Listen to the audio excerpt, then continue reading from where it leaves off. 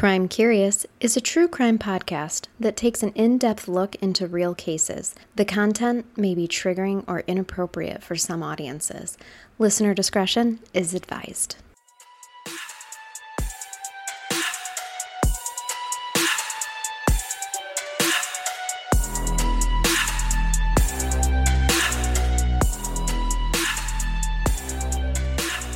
Welcome to Crime Curious. I'm Charnel. And I'm Amber. And this week we are bringing you, by complete happenstance, the theme of tragedy in trios. Yes, because I've actually been working on this case that I'm going to present you today for several weeks because I read the only book that is written about it and then tried to find some old-timey newspapers for it as well. So it was just one of those things that I've been working on periodically. Then all of a sudden I was complete with it. It was like, okay, I can sit down and write a script now, and happened to text Amber like, hey, this is what my case is about. And as it happens, my case has 3 victims and her case this week has 3 victims. We're so in tune. We really are. We just non-verbally planned it. We do. And it worked out. I know. We're pretty convinced that we were born out of the same womb anyway. And I was the bigger twin. We've just discovered that must be after all the pressure my parents couldn't take care of too, so they gave me up. Gave her up. Yeah. We've pieced it all together. She weighed a little bit more at birth than I did, so they were probably like, we can't feed her. We can't keep the bigger one. You know, I don't know. It really seems like they would have got rid of me, though. I was 4 pounds, so like she's higher risk. Right. This one's unhealthy. I think we should discard this one. But anyway, so that's it. But the universe brought us together again. Yes, I forgive them. So yeah, they really are wonderful people. Shout out to my mommy and daddy. Hi, Mom and Dad. It's your Mom, long-lost dad. Oh, forget the fact that you were born in June and me November of the same year, but it was a weird pregnancy. That's another reason. They couldn't handle the press on it all. Birth dates could have easily been fudged back then. True. I mean, way back then. Yeah, way back then. Oh, gosh. All right. So I'm going to bring you guys a little bit of an old-timey case, but the book that is written on it was in 2018, and I found it really fascinating. There's not a ton of information besides this single book because this is the story of the 1937 murders of 3 young girls in Inglewood, California. Now, the author of the book, Little Shoes, The Sensational Depression-Era Murders That Became My Family's Secret by Pamela Everett, was written. She is a lawyer. She is now a law professor and a former journalist.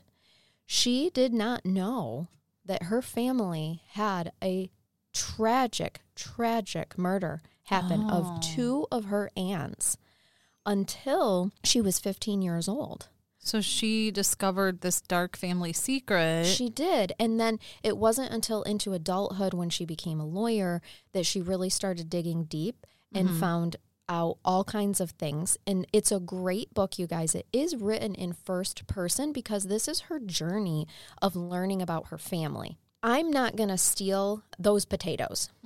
I'm going to give you the case. So I'm giving you the information from the book, and I am going to cite, of course, as we always do, we cite our sources in the show notes, so you'll be able to find it. The potatoes that she puts in there about her own personal journey. I just, the carrots. I like the delicious potatoes. Taters. Listen, the carbs are my favorite part of the meal. So that was actually almost my favorite part of the book is her personal journey through it all and what her insight was. It's really, really profound to read that. But I obviously started it because I was in it for the true crime. I wanted to know about the murders and then got so much more when you realize she had no idea that she had 2 aunts. There's 2 aunts to her father's family that she knew nothing about. So she had to go digging because this was a deeply buried family secret. Oh, so did she unravel this on did. her own? She did. Oh, wow. And the bulk of it is, and I'll give you all her facts that she did throughout all of her research. And remember, since she's a lawyer and a law professor, she went through meticulously all of the court documents, and there were thousands of pages of them. And she was able, because of her education, to highlight some wrongdoing and some suspicion here. So essentially what we have is what she believes to be the wrong person convicted Oh, no. of her aunt's murders. Both of her aunts. Wow. They lost 2 little girls. So both of her aunts' And murders. they got the wrong guy. Yeah, she firmly believes it. I'm going to give you. So that's the stuff I'm going to bring you is the case, the story of the case. But she's keeping her potatoes, yep, and we're going to hear. Go buy her book for that. Okay. I really want to highlight that. Go read that personal encounter of what it did for her family. So anyway, that's kind of a brief overview of what you're going to find today. Depending on how long we get to, we may break this up into 2 parts, but don't worry. If you're a Patreon, you get both of them right away, as you always do. And you guys have already heard all this because you guys get cases. You know how we do. They do, and they get the cases early. So Yes. they've heard this way before the general population is hearing this. So they're like, oh, yeah, we're 2 cases ahead of that already. But we won't make you guys wait till Thursday because Amber has a case for you this week too. So if we do break this up into 2 parts, don't worry.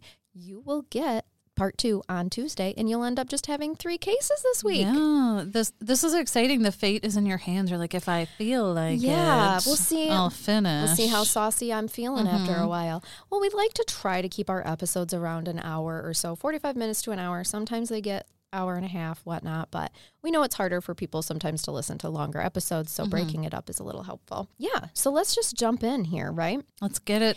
As I mentioned, Pamela Everett is a lawyer and a law professor and former journalist. She was 15 when she learned that her father's 2 sisters, Melba Marie Everett, who was 9, and Madeline Everett, who was 7, were murder victims, along with their friend, Jeanette Stevens. So all 3 were murdered? Yes, there are 3 victims here. Oh, well, duh. Jeez. Hello, Tragedy our in theme. trios. Wow. Where am I at? Should I edit it out or just let the people know that How we're stupid I am. we're human too, and sometimes we don't think things through before we spit them into the microphone? I'm going to leave that up to you. All right. And if you don't listen back, you'll never know, what I left for the people to hear. I might listen back to this one just to see what you decided. Oh, Lord. Pam's parents got divorced when she was a teen, and she chose to live with her father. How she first initially heard about this case is actually from just kind of an ominous thing that her father had said. She's 15, she did the whole, I wanted to hang out with my boyfriend, so I told my dad that I was with a friend when I was really with my boyfriend. It was very innocent. We were watching a movie and fell asleep, but he came pounding on the door in a panic and found me, and I wasn't where I was supposed to be. So that night at the kitchen table, she was expecting that she was going to get scolded. There was going to be this big eruption, and instead, he broke down in tears and said, I lost 2 sisters. I can't lose my daughter too, because he had been searching for her because she wasn't at the friend's house. So it probably triggered something. It most definitely did, and you will find that the family did not cope well with what happened to these young daughters, as I'm sure, I can't imagine. So no judgment there, but there was definitely some triggers, like you said, of just... He couldn't find her, and he thought he'd lost her. Yep, and he was an active part of searching for his sisters. Okay. So she speculates that in those moments when he was searching for her too, it brought it all back to the forefront. Absolutely. Yep, I can totally understand why he felt this way. Right. And so she really didn't, she was like, I have no idea what that means. Like, okay, 10 years later, Pamela's father, Pearlie, passes away. And it wasn't until later that she really went digging, okay? And this is what inspired her to really write the book, was just helping her, letting everyone know what her family, who her family was, and to, as it seemed through the generation of her growing up, like everybody forgot about these 2 little girls. And so she doesn't want the world to forget them. Aww. And Jeanette Stevens, their little friend that was with them as well. So this is a wonderful tribute to that. And I thought, okay, this will be a great case to cover because we'll help keep Melba and Madeline's and Jeanette's story memory. Going? Memory alive. I like that. The Everett family is made up of 6 children. There was 3 boys and 3 girls, ranging in age from 13 to 5 in 1937. Those were their ages.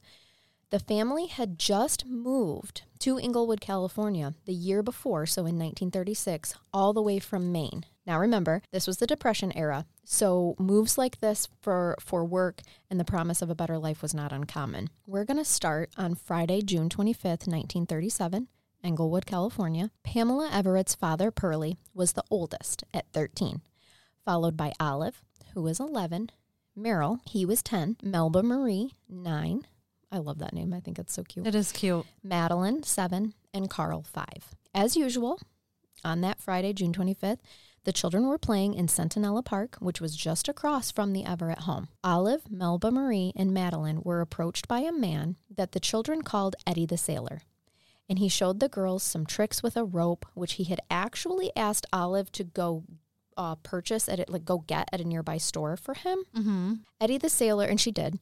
Eddie the Sailor could also do tricks with his wrists and hands that others can't do, like fold his hands completely back on his wrists.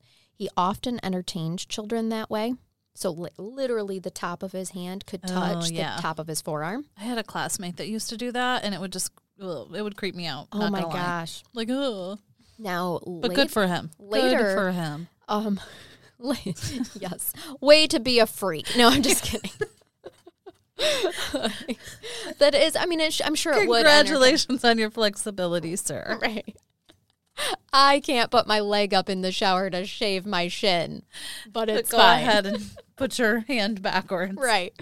You know, Eddie the Sailor would come to this park and do these tricks and whatnot. On this same day. I'm sorry, forgive me for butting in, but is it wrong of me to think that Eddie the Sailor sounds a little creepy?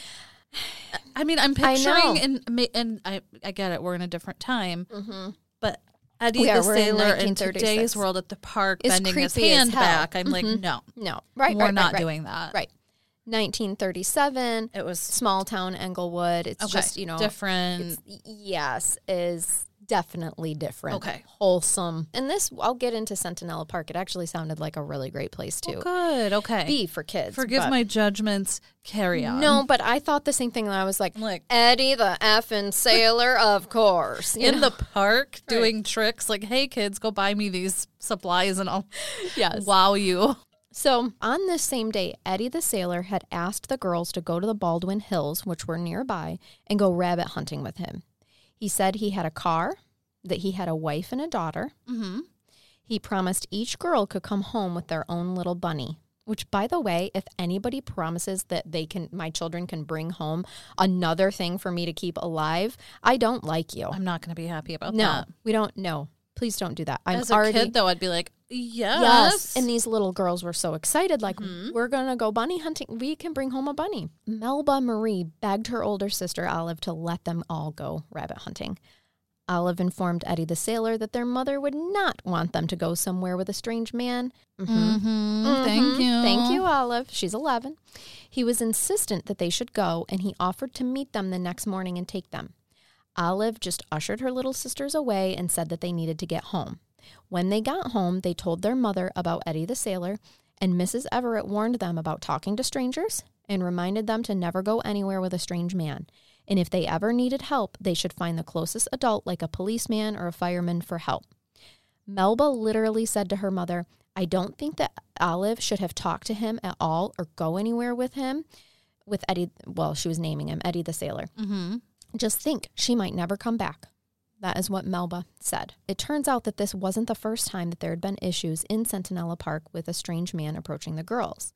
This had also happened in December of the previous year, and Melba Marie was able to pull 2 other little girls away that a man was trying to lure the girls away from in this little spot in the park. They ran home and told their parents. This incident was reported to the police, but they were told by the police not to tell anybody about it in hopes that the man would try it again and they could catch him. I know. Now, eventually the girls were allowed to continue to play there, mostly because it was right across the street from their home. Their parents can kind of monitor. Yeah. And Centinela Park is this wonderful place. There's a pool, there's grassy knolls, there's concession stand, there's all kinds of... Sounds like a fun place to be. Yes, there was a popcorn stand. There was a mention of that. I mean, people are riding their bikes. It's sunny California. And this is free entertainment for kids in the Depression era. Absolutely. It sounds like it would be fun for anybody. I mean, you had me at popcorn stand. Yes. So me too. Yeah, I get it. I mean, there was a baseball diamond. Kids were always playing on the baseball diamond. There were people everywhere, which was another thing that kind of made parents feel like it was safe because there's kids and people everywhere. Gotcha. There's like a community area, so it's not like a Yes. sneaky, like desolate No, not at all. place. Gotcha. The next morning, Saturday, June 26, 1937, the girls went to play in Centinela Park, as they always did. Melba Marie and Madeline went with their neighbor, Jeanette Stevens. They were all in the park, and Olive was going to join them a little bit later, but she had to finish helping her mom clean the house. Now, they had a big family. They had 6 children. The older children had chores that they had to do. When they reached a certain age, everyone had chores they had to do. Olive was actually done with her chores, but that morning she was feeling really bad that her parents worked so hard and still had more chores to do, so she opted to stay home to help her mom more, which is just like the purest thing ever. Yeah, so nice of her. And so the 3 little girls run off. They're wearing these beautiful little sundresses. They took an old army blanket. They had spread it out under their favorite tree, which was a pepper tree in the park. And that was like their spot. So if Olive was going to come later, she knew to go look under the pepper tree. That's their spot. That's where their toys are going to be. They had a bag of toys. They had a thermos of milk and this army blanket. So like pure and wholesome, right? You're just and picturing, and it's 1937. Just picturing with the little dresses on, their little shoes. We'll come back to the shoes. They had brought some toys, thermos of milk, like I said, and a Mickey Mouse book that was 7-year-old Madeline's favorite. Aww. They were later joined by 2 other girls who were also playing at the park that day, 10-year-old June Hazley and 7-year-old Teresa Ziegler. There was also 2 other girls that had joined for a brief period of time, and they were actually playing. There was this huge drain pipe that came out kind of close to the tree, but it was so big that they could run in and out of it and say things into it, and their voice would echo. Oh, how and stuff. fun. Yeah. So they were playing in that for some time, but eventually the other 4 girls, so June Hazley, Teresa Ziegler, and the other 2 girls, had just taken off, and it was just the original trio that's left under the pepper tree playing. Around 11 a.m., Jeanette Stevens had went to the pool attendant and asked for some rope, saying that Eddie the Sailor wants to show us some rope tricks. He's been showing us some card tricks, but now he wants to show us some rope tricks. So the pool attendant had her assistant go ahead and get some rope, and she ran off happily. You're like, it's Eddie the Sailor. Yeah, get the rope. Get the rope. He knows how to tie intricate knots. Yeah, he's a sailor. So they gave her the rope. About 45 minutes later, 15-year-old Dorothy Wright was sunning herself by the pool when she noticed a man looking at the children in the swimming pool. And a little while later, she sees that same man holding a little girl's hand. She remembered recalling that the little girl had the most beautiful blonde hair she'd ever seen, and the man had whispered something into the little girl's ear that made her laugh and kind of scurry away towards the concession stand. So we have that. At about noon, the 3 little girls went up to the check stand and asked the employee, Mr. Flynn, to keep some items safe for them while they went rabbit hunting. Melba Marie handed him a neatly folded blanket and shopping bag that had toys in it. Madeline kept her Mickey Mouse book, and Melba kept the thermos of milk, and they ran away excitedly. As they were running away across little grassy knoll, Mrs. Craycroft was the swimming pool matron at the time. Very nice. I like it. Just once I want to be a matron of something. I am the swimming pool matron. Yes. And she was walking towards the pool across a largy grass area when the 3 girls went running really fast by her. And she's like, my, girls, where are you going in such a hurry? And they exclaimed, we're going to hunt rabbits. We're going to hunt rabbits. They were headed towards the Baldwin Hills. They were very excited. Now, my anxiety is climbing. It should. Now, late that same Saturday afternoon, Vernon Aquila, he was an oil employee, saw some smoke rising from the Baldwin Hills. And since he's an oil employee, he knew that he was pretty worried that any out-of-control campfire could threaten the nearby oil fields. Like this, this isn't good. So he went to investigate, and as he reached the end of a dirt road, he saw a man come down out of the hills near a ravine. This constipated look on my face is just me really getting, it like, really looks uncomfortable for you. It is. I don't want to hear what's next. You don't, but I'll trigger warning. Okay. Because this is little kids before anything. Right now, we're just gathering information. Okay. This is just investigative information. So I can exhale momentarily. You can breathe for a bit. There won't be gory details yet. Thank you. It sounded like we were getting I know. it. This is investigative information that we know. Okay. Mm-hmm. He saw a man coming out of the Baldwin Hills near a ravine. The man said nothing and hopped into a 1929 or a 1930 Ford Roadster. Now, Vernon remembered that the car didn't have any fenders, but it did have a box on the back. So there is a truck bed is what we would call it. You know, you can put stuff in. Mm-hmm. Next, we know that a man named Joseph Fields, who was a chauffeur, was driving that evening around 5:30 when he saw a school crossing guard. Now they call them WPA, school crossing guards, walking from the direction of the Baldwin Hills. Now, he thought that it was really funny that a crossing guard would be that far from the school and so late on a Saturday. But he's in a crossing guard uniform. Mm-hmm. All right. So he's like, oh, that's weird. Then we have Mrs. Martha Rigby. She was at her home on Commercial Avenue, which is a direct route between Centinela Park and the Baldwin Hills, when she thought that she saw a man run by with blood on his clothes. And this was also about 5:30 p.m. So it's at 5:30, around the time that Mr. and Mrs. Everett were beginning to wonder where the girls were and why they were late for dinner and about to miss their favorite radio programs, which is very out of character. Uh-huh. So Olive was sent by the Everetts, and the Stevens family sent their oldest son, Garth, over to the park to retrieve the girls. And when they made mention of favorite radio programs, all I could think of was Ralphie on A Christmas Story, how him and Randy sit in front of the radio. Yes. I mean, that's the 50s. So their programs are about to come on, and their parents are like, they missed They're dinner. That they never do that. So Olive and Garth go over. Olive goes right to the pepper tree. There is no sign of them. Garth couldn't find them. And by 6:30, Mr. Everett called the police department and reported the girls missing. The police, of course, are like, kids will be kids. Yes, everything's fine. We're going to have to wait 24 hours before they're considered missing.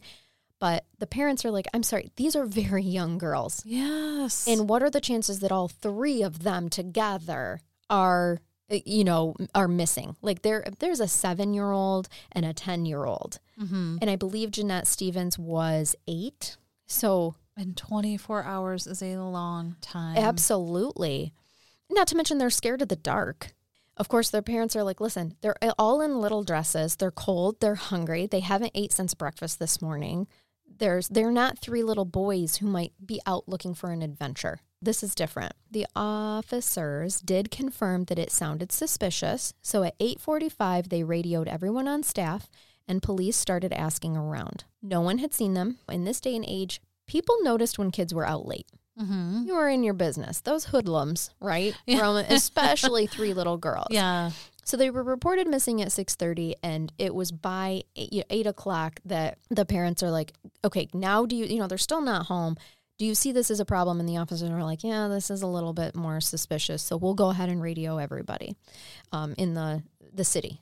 Okay, the city departments. It's going to be hard to miss 3 little girls wandering around at this time of night now, in this day, that day and age, So at 10 o'clock, the police chief was called, and he agreed that this is an issue. So now they're calling the county, not just the city cops, as well, and putting everybody on the lookout for them.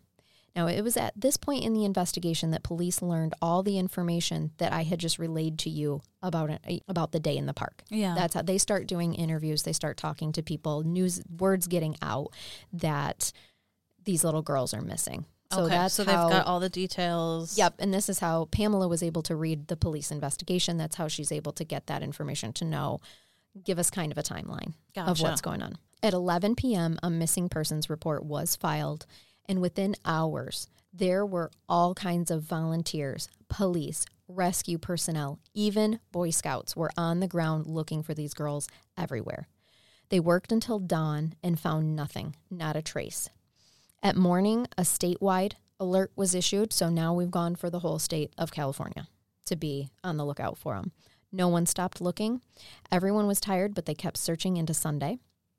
Police started bringing in what they called known degenerates, or in other words, previous offenders, and questioned them and told them to keep themselves available. They all denied, any involvement with the girl's disappearance. Searches spanned out into the Baldwin Hills, which unfortunately in 1924 was the cause, was not the cause. The Baldwin Hills did not cause anything. I was going to say plot twist. No. In 1924, there was a case where 2 other little girls had been found dead and murdered. In the Baldwin Hills? Yes. Okay. And so Police Chief Campbell remembered that case and sent searchers there. There were planes. There were private pilots. There were Mounties. I mean, seriously, this community really came together. Yeah. The Inglewood Police Department, the LAPD, the Sheriff's Department, all pulled their officers to engage in search efforts, we don't see this happen a whole lot. So Chief Campbell knew right away that he was out of his league and that he needed help. And so instead of fighting for jurisdiction with places, he called everyone in and was like, we're going to work together to find these girls. Of course, Inglewood, California, the parents in Inglewood, California are horrified of the fact that 3 little girls have gone missing. They're holding their babies tight. They are finding excuses so that their kids don't need to go outside to play at the moment.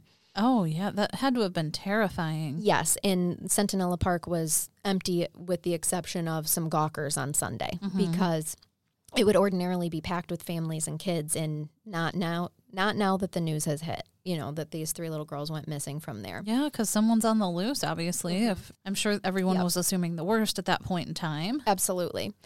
And Pamela actually talks about that. She was able to interview her Aunt Olive a little bit. There was only so much that Olive could give her later on in life. And when you read her book, she actually has a really remarkable story that Olive happened to tell her briefly a little bit of stuff literally 3 days before she died.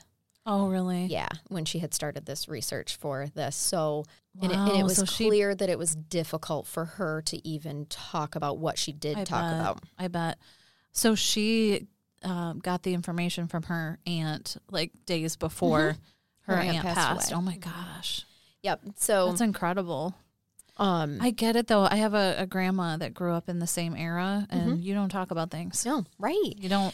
And you keep it hush-hush, and you don't talk about things. And Pam had said that Mrs. Everett knew right away that the girls weren't coming home because this was not like them. They're 2 little girls that were responsible, loved their family. And that's Mom, right? Yes. I mean, I'm not surprised to hear that. Moms know. They do. And she knew they were had to brace themselves to hear the worst. So Olive was questioned on Sunday, June 27th, carefully by the police. I mean, she was supposed to be in the park playing with the girls on Saturday, and stayed home to clean. So this is what Olive was able to relay to the police. She said that Eddie the Sailor had a small black mustache. He just keeps getting creepier. Yes, I'm sorry to be judgy. When you add the small stash, yes. And it's just like a the tiny little one. Oh gosh, like I can't even grow a full one. It's the little tips. It's literally just covering up your snot slide. Like I know that's not the medical term for it, but that's what I call it. So yeah, it gives more of a creep factor. He was wearing. This is the description of Eddie the Sailor from Friday night that Olive had come into contact with. All right. Small black mustache, was wearing khaki work shirt and blue biblet overalls. We got ourselves some overalls.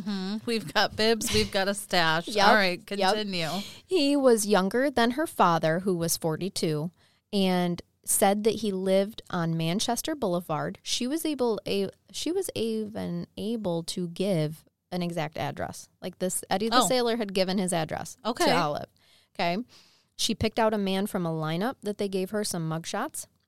And the man that she identified as Eddie the Sailor was Orthel Leroy Strong. Orthel Strong.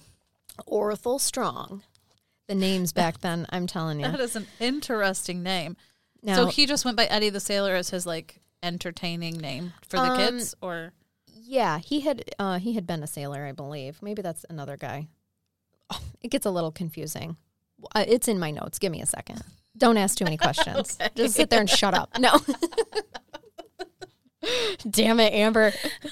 I will be mute from now on. With a name like Orthel, you can be like, "Hi, I'm Orthel," or just be like, "I'm Eddie the Sailor." I mean, it rolls off the tongue much better. Several people who were in the park that day confirmed Olive's identification of Orthel Strong as Eddie the Sailor, and that he had been in the park that day. Some even, this is meaning Friday, some even recalled that he had a 1929 or so Ford Roadster with an open box on the back. One man came forward and said that he saw this vehicle parked in front of the park on the day that the 3 little girls went missing, and he had 2 little girls in the front and one in the box on the back, and that the man looked similar to Orthel Strong's mugshot. Orthel had a record. Just 6 months earlier, he was intoxicated and had accosted a 14-year-old girl in the street. He was charged with rape, but pled guilty to a lesser charge and got probation. 1937. See? You see what I'm saying? We're talking. I knew there was something about Eddie. I'm not saying like I obviously want to see how this unfolds, but there was something about him. Yeah, it's creep factor number 9. I don't know why that number, but it felt right. So there it is. He was also arrested twice for drunkenness, which, all right, I'm not going to hold, it's the Depression. We were all drunk. The sauce. He's been through a lot. Yeah. Okay. All right. Accosting a 14-year-old girl, no, I'm not okay with. Being drunk in public, all right. That was me yesterday. Give it to you. No, just kidding. Reporters were everywhere. The families were besides themselves. They were talking to the family, like the Everett family and the Stevens family were talking to reporters, begging for the girls to come home. LA prosecutor took this moment to get on his soapbox and paint a picture of a man like Orthel Strong who was a habitual offender and got off on a lesser sentence, allowed to walk free. So he's like, do you see, people, as the prosecutor? This is what happens when we let people play things down. They just go back out and repeat offend, which I don't disagree with. Absolutely, LA prosecutor, you do the damn thing. But so they're honing in on him right away. Like, yes. They're like, Orthel is our man. Yeah, exactly. And so that's not helping the situation either, that we're just like so narrow-minded. It's him. It's got to be him. Off with his head. Yes. Sort of thing. There were many other cases throughout the area of young girls who had been raped and strangled with ropes and with intricate knotting. He was suggesting that these cases were related and that it was time to make the person pay. So basically, at this point, the hunt is on for Orthel Strong, even though they haven't found the girls yet. Oh, okay. At that point in time. This is still happening on Sunday. So they're still just like, it's Orthel. Yes, we don't know where they are. But because Olive had picked him out of a lineup and was like, this is Eddie the Sailor. This is what Eddie the Sailor looks like. Like, this is him. Okay. And people are like, yeah, and I saw a truck just like what Eddie drives. Okay. We've got that information. It's got to be him. Now I'm going to give you trigger warnings because we're going to get into how the girls were found. Okay. This is Monday, June 28th, and the search was continuing tirelessly. Why do I type words I can't say? It's dumb. Don't do it, Charnel. I'm going to sound them out before I say them from now on, just because it is hard. I type big ones in there too sometimes, and I can't get them. Like when I'm typing it, I'm feeling smart. When I'm saying it, I overestimated my abilities. Yep. Same. Okay. In my head, it's flowing. And then when it comes out of my mouth, I'm like, not so much. Yeah. It's clear I need help. When a group of, it's Monday, June 28th, the search was continuing, and a group of Boy Scouts that was led by 16-year-old scout leader Frank Portune and his group of 8 boys from Troop 203. Don't tell me the Scouts find them. Yes. They happened upon the bodies of the girls at the base of a ravine. Now remember I had said that somebody saw a man walking out of the ravine, a ravine in the Baldwin Hills, and get into a 1929 or 1930 Ford Roadster. Yes, I do remember that. So their 3 sets of shoes were there as well, and they were all lined up in a row. Eerie, chills. Which is where Pamela got her title for her book, Little Shoes. Oh, and you'll see on the front cover of it. The shoes. 1937 era. I do think it is a picture of their actual shoes, but how it was described in the book is that the 3 shoes are lined up and 2 of them were facing the same way, 2 pairs. So 4 shoes were facing the same way, and then the 3rd pair was facing the other way, but they were all lined up right next to each other. Oh, wow. And this is according to Little Shoes by Pamela Everett, and trigger warning for descriptions of the girls. Okay. All right. Jeanette Stevens was found face down with one arm outstretched and the other arm under her head as if she was sleeping. She had a rope pulled so tightly around her neck that it was only several inches around at this point. Her neck, the width of her neck. Oh my gosh. And it had a complicated knot tied at the back of her head. Her dress was thrown over her head. Her bloody legs and torso were exposed. She was at a low point in the ravine, and 75 feet up the ravine was Madeline. She was also face down, with part of her body covered by dried brush and thick weeds. She had the same ligature around her neck, same situation of being so tightly around her neck that it was only a few inches. Then another 45 feet up the canyon was little Melba Marie. She was also face down, just like Madeline. She was partially covered with thick weeds and dried brush. Her hair was tossed forward and to the side. She had her right hand at her neck with a finger actually caught in the rope that was around her neck in a desperate attempt to make it stop. She had dried blood and mud on her face, and all three girls had been strangled with the same rope and horrifically and aggressively sexually abused. All right. Yeah. It's been a good night. I will see you later. And scene. We're done. This hurts me so much. And the fact that Boy Scouts found them. And traumatic for them. Exactly. And they immediately, now her older brother, Pearlie, their older brother, Pearlie, was a part of search rescues. He wasn't a part of this troop that found them, but he was a part of the search rescue, and him and his friends, all the neighbors and everything, were out searching when word came. I mean, word went down to all the search parties that they had been found. Them. Yeah. So he knew even before his parents did, before the police went. The fathers, too, Mr. Stevens and Mr. Everett, were also a part of the search efforts as well. What those little girls must have went through, it breaks my heart. Yes. And now I'm going to give you another trigger warning here, because I need to give you some information about the sexual abuse. So if you don't want to hear that, brace yourself and skip forward. But the reason that I need to do that is because later it's going to come back up in trial. Okay. Pertaining to the man that they end up convicting for this. Okay. I'm going to leave the room too. So sure. Yeah. I'll sit here and talk to myself. To you. And Yep. Okay. Carry on. Now, it was determined, I'm going to try to do this as soft as I possibly can, that whomever had done this, they had used their hands to literally rip the girls open on their reproductive parts to use their blood as lubricant for penile penetration. Okay. Now, I give that detail because it's something that's brought up, like I said, in trial by the medical examiner as being a very calculating, sadistic, cruel action that takes forward thought and careful planning. I want you to keep something like that in your mind when we start talking about who they convict for this. The other part that they can tell too by the medical examiner is that the children were raped post-mortem, which is another very specific type of profile, shall we say, okay? In a small way, perhaps it helps a little bit to know that physically... Honestly, it does help a little bit. Yeah, and they did not have to endure that in life. But who is this person? Right. Charnel is going to hold me for a minute, and then we will resume. And this is where we pause. Okay, and we're back, and we cuddled. And I'm better now. She's feeling a little bit... I nursed her. It's fine. It's going to be okay We now. support breastfeeding on this podcast. Absolutely. God gave us mammary glands, too. That might have been one of the most just painful things that I know. listened to. It was that's just so horrible. And one thing that I want to note that Pam points out in her book is this case is actually one of the earliest recorded forensic sex offender profiles in the United States. The forensic sex offender profile was completed by psychiatrist Joseph Pordet, who was actually hella interested in sex crimes, which...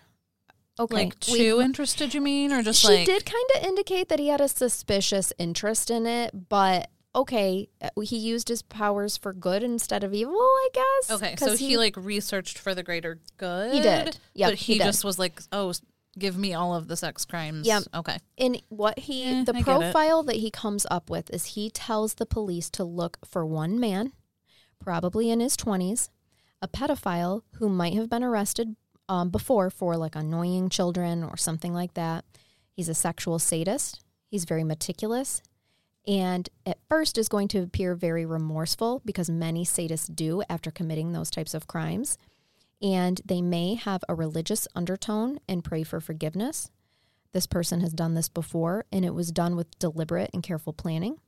The girls likely knew him and trusted him. So this is what this is the information that the police are given of like, go forth and serve with this very specific profile, yes. Even though we have no research yet on sexual profiling. This is one of the very first early cases. So I mean, this still hand serves Orthel to them. Yes. I mean, and that's the thing. It like narrows things down maybe too much.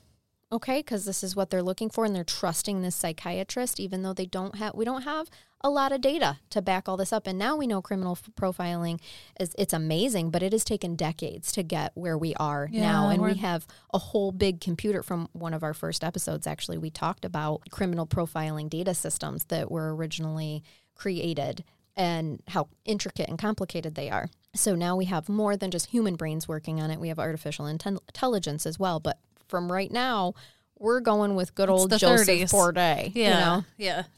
Or Padre. It's the best. It's the best they've got at the time. It is. So yep, exactly. Now, just as heavily as the search was on for those girls, now the search is on for the perpetrator. Oh, sure. And I'm sure it comes as no surprise when I tell you that once the girls were found and the details of what happened to them were released, Inglewood was outraged. Oh my gosh. Mobs literally began to form. And I mean actual mobs of over 1,000 men strong formed outside of the police station, the city office building. They were calling for justice for what the press had dubbed the babes of Inglewood. They were even passing liquor bottles back and forth, which nothing says we want justice more than public intoxication amongst old-timey men. If you're getting all these people together, I mean, you might as well bring the booze, of course, too. Booze has to be involved. It is not a mob without booze. Straight out of the bottle. We literally have a Gaston situation on our hands where torches and pitchforks and go kill the beast. Yes. That is what is happening here in Inglewood, California. So I'm assuming it's a blood hunt for Orthel at this point because everybody thinks it's him. Yes, right now it's a blood hunt for Orthel, and the mob is so insane that the mob is almost making as many headlines as the three girls. Oh my gosh, I bet. And they are like calling out horrible things to the police whenever they're bringing, people in for questioning, stuff like that. So not only is there a ton of pressure to bring in suspects, okay, but basically demand for it before actual riots broke out. There was the bean field. There's a lot of bean fields nearby, so they had a lot of bean field workers, and they called themselves the Bean Field Gang. Cool name, love bro. It. I love it. We're the Bean Field Gang. And they vowed to come to City Hall every night until the killer was found. And actually, Teresa Ziegler, remember she was playing with the girls on the day that they went missing? Her brother was one of the Beanfield Gang members. Can I just take a moment to appreciate that they formed this gang and then they took the time to be like, hey, guys, give themselves what are we going to... a name. What do we call ourselves?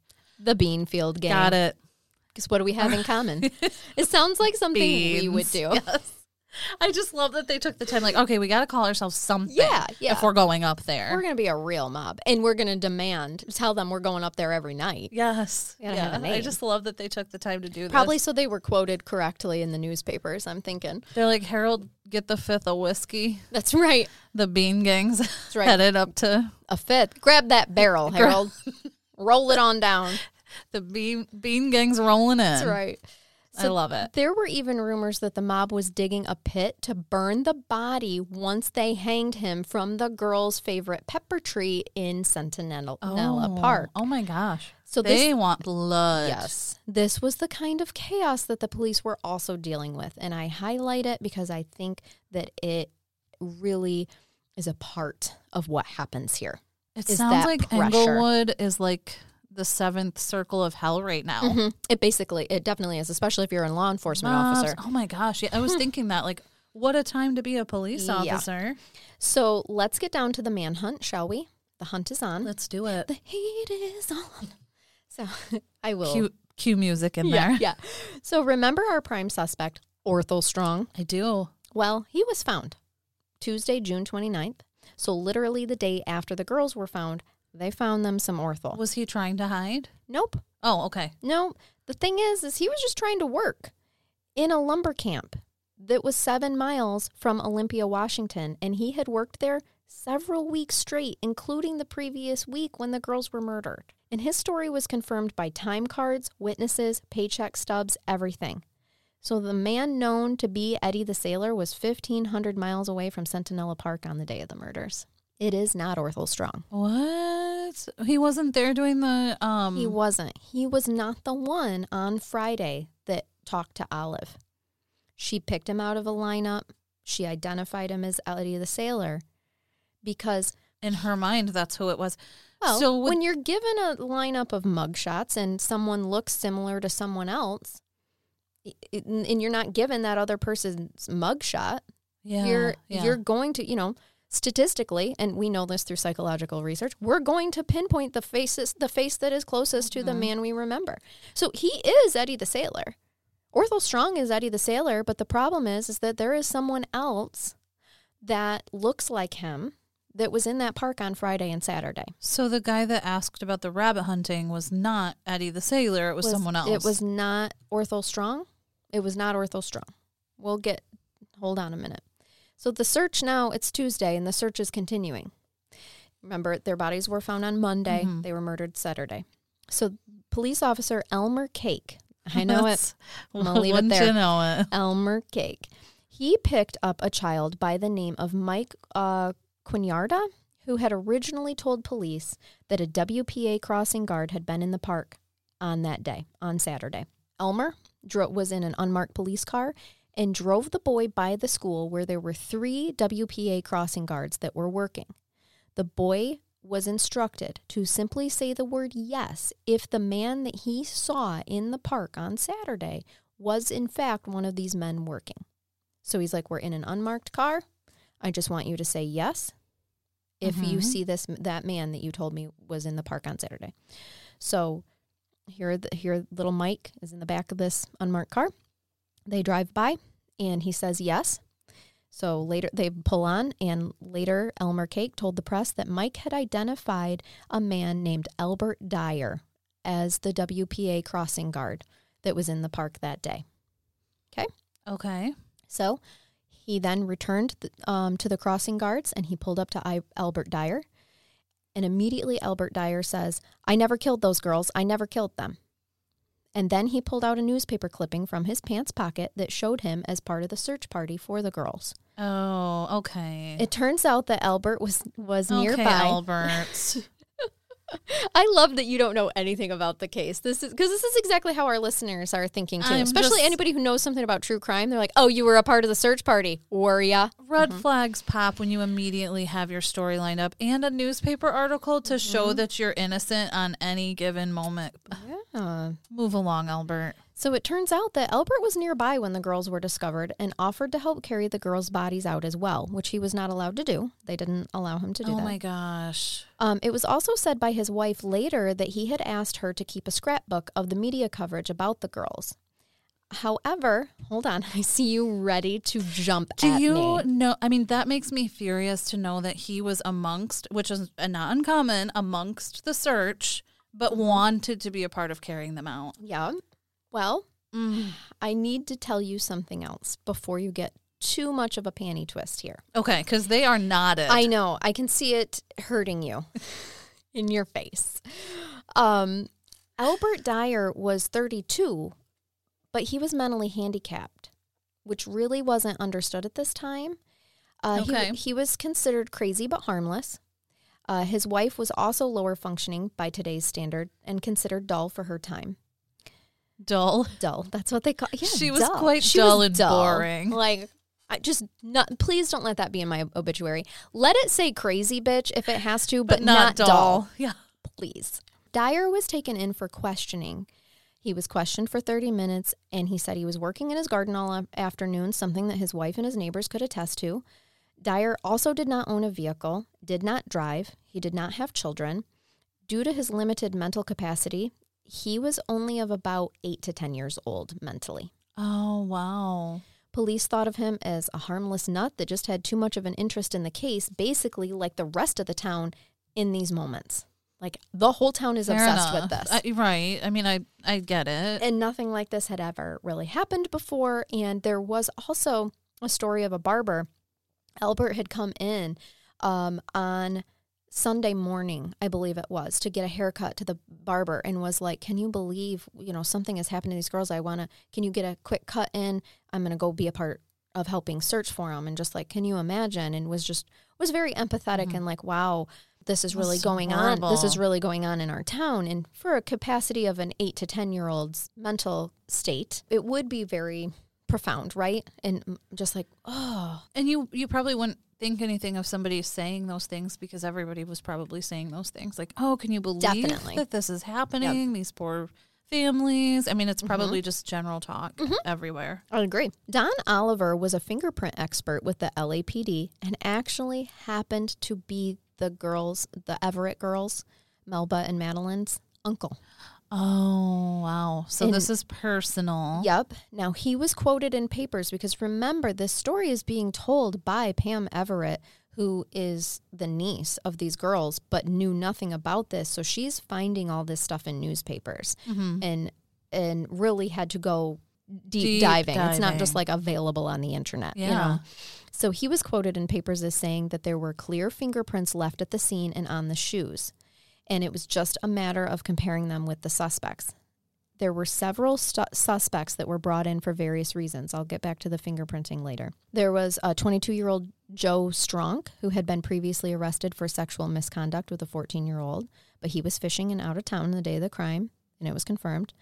Then there was 24-year-old Don Vasquez, who owned a Ford Roadster with missing fenders and a box on the back, and he even admitted to being in the Baldwin Hills area on the day of the crime, but denied any involvement with the girls. There was 20-year-old Homer West. He put up a fight when he was questioned by the police and said that he would only talk if a warrant was issued. His fight was actually so big that his brother got involved and guns were drawn, and he ended up being held in the station. Wow. Police station for questioning. He didn't want to talk about it at all. And there were some others as well, but nothing panned out. There wasn't one lead. Even another man named James Summit, who was an ex-sailor and admitted to police that sometimes people call him Eddie the Sailor. What the fuck? Why are there so many people that go by Eddie the Sailor? Right? Because I've never heard of it. And now we have multiple people here. But this dude's actually a sailor, so it makes sense, I've guessed. But he's his like, name literally, I'm a sailor, so. But his name is James Summit. So, like, what is with Eddie? What's happening? And I don't know.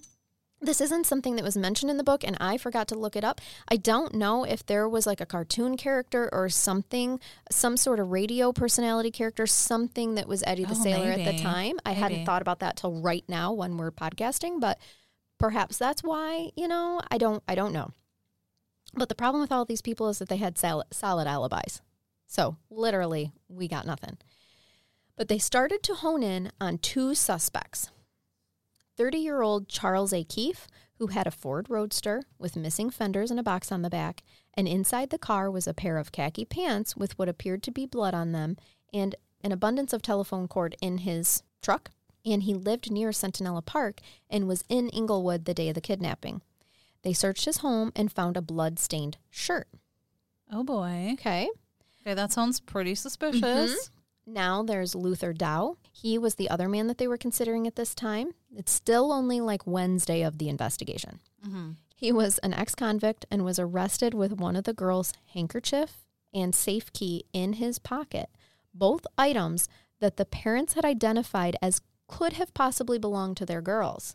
Oh, okay. What? Yep. Okay, that's really shady. Yep. He had scratches on his arms, his backside, and his stomach, and burrs on his clothing. This feels like a bad game of Clue because there's so many. Now it's like, Mr. Green. Is it Mr. Plum? Yes. Two women from the park positively identified Luther Dow as the man that they saw playing with the girls in the park that morning. However, two other employees of the park said Dow was absolutely not the man that they saw in the park that morning. At this point, parts of the mob are going all day and all night, and they are literally climbing on the rooftops to get a view of any suspects that are being brought in. Oh, my gosh. Boy Scouts were even going through the streets of Inglewood, searching garages for Ford Roadsters. Like, this town is wild, and y'all. This sounds like this mob's just like day in, day out. Yes. Boozing, searching.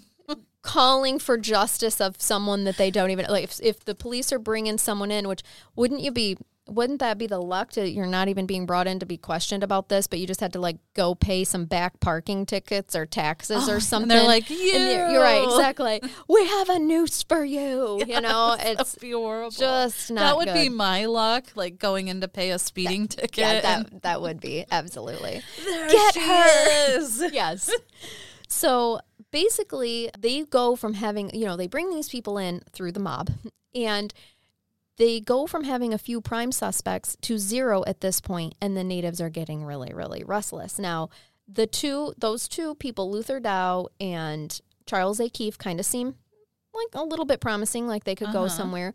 So now it's Thursday, July 1st, and it's 1937, remember. Ray Ward came forward to police to give them the name of Fred Gotze, a man who had worked for him. Oh, Satan, is that you? The demons are coming out.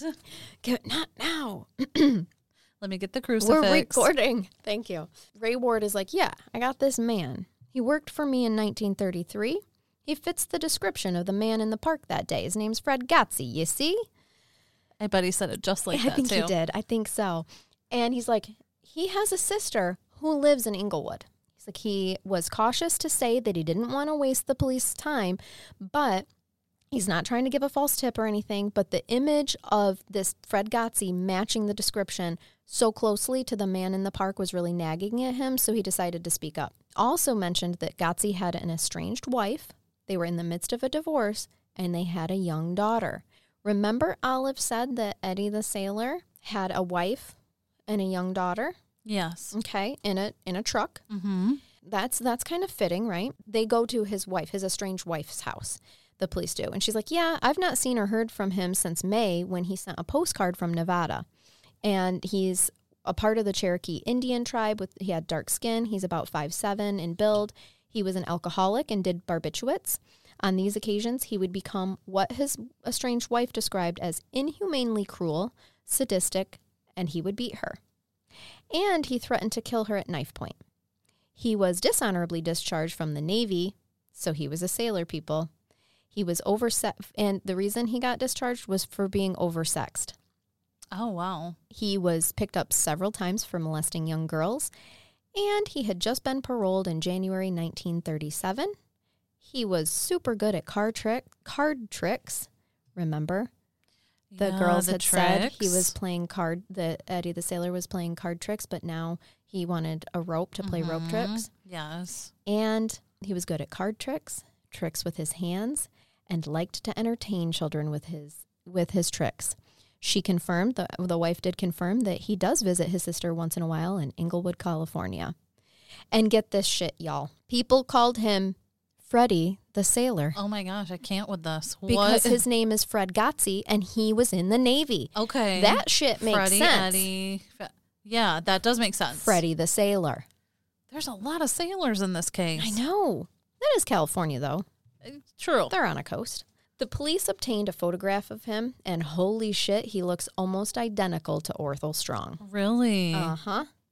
Man, this must have been a distinct look back in the day. I know, for tiny creepy many mustaches. people. He's an average looking dude. Like, he's got kind of dark skin. He is 5'7". He is, slender in build. Tiny mustache. It was trending then, I'm sure. Right, absolutely. It's just like naming teenagers with mullets these days. A good stash was, a signature look for a while. Mm-hmm. Suspenders. I mean, I'm not knocking it. I am knocking the tiny stashes, but whatever. So, yeah. So, remember, Orthel Strong was 1,500 miles away. And so then it's like, well, how did Olive say that she was talking to him on Friday then? This is why. She could have been talking to Fred Gotze. To Freddie. Freddie the sailor. Mm-hmm. The same witnesses who had identified Orthel Strong were all in agreement that Fred Gotze looked even more like the person that they saw in the park that day playing with the girls. Oh, wow. The media ran Gotzi's photo, and the next day, 2 men came forward and said that the morning of the murders, Fred Gotzi had sold them a goat. So he was in the area. And he was driving a 1929 or 1930 Ford Roadster with a box on the back without fenders. He secured the goat in the back of the truck with rope. Now, this was a hot lead for the police because it turns out that there were animal hairs that matched that of a goat found on the ropes that were used to strangle the girls. Oh, boy. So shut the front door, people. We have ourselves a suspect. Oh, yes, we do. All right. I just want to say I am over all of these men playing card games with their mustaches, calling themselves Eddie or Freddie the Sailor. I know, entertaining children with tricks in a park without their parents around. My child ever asked to go see a magic show, but we know better now.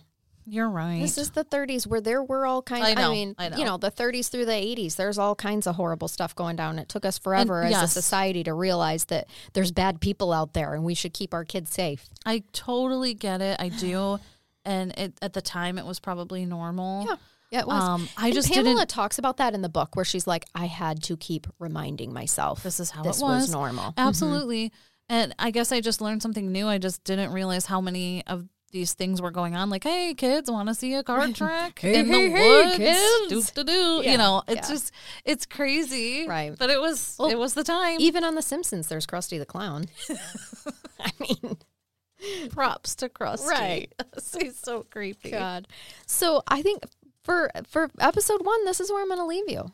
We've got Freddie the Sailor. Fred Gotzi really seems like a reasonable lead. Yeah, he does. And now the other 2 that was like, you could have had a handkerchief and a key from the girl's safe in your pocket. We're just going to, we're done with you now. And the other guy with all the blood, we're done with you because we're hot on to Fred Gotzi.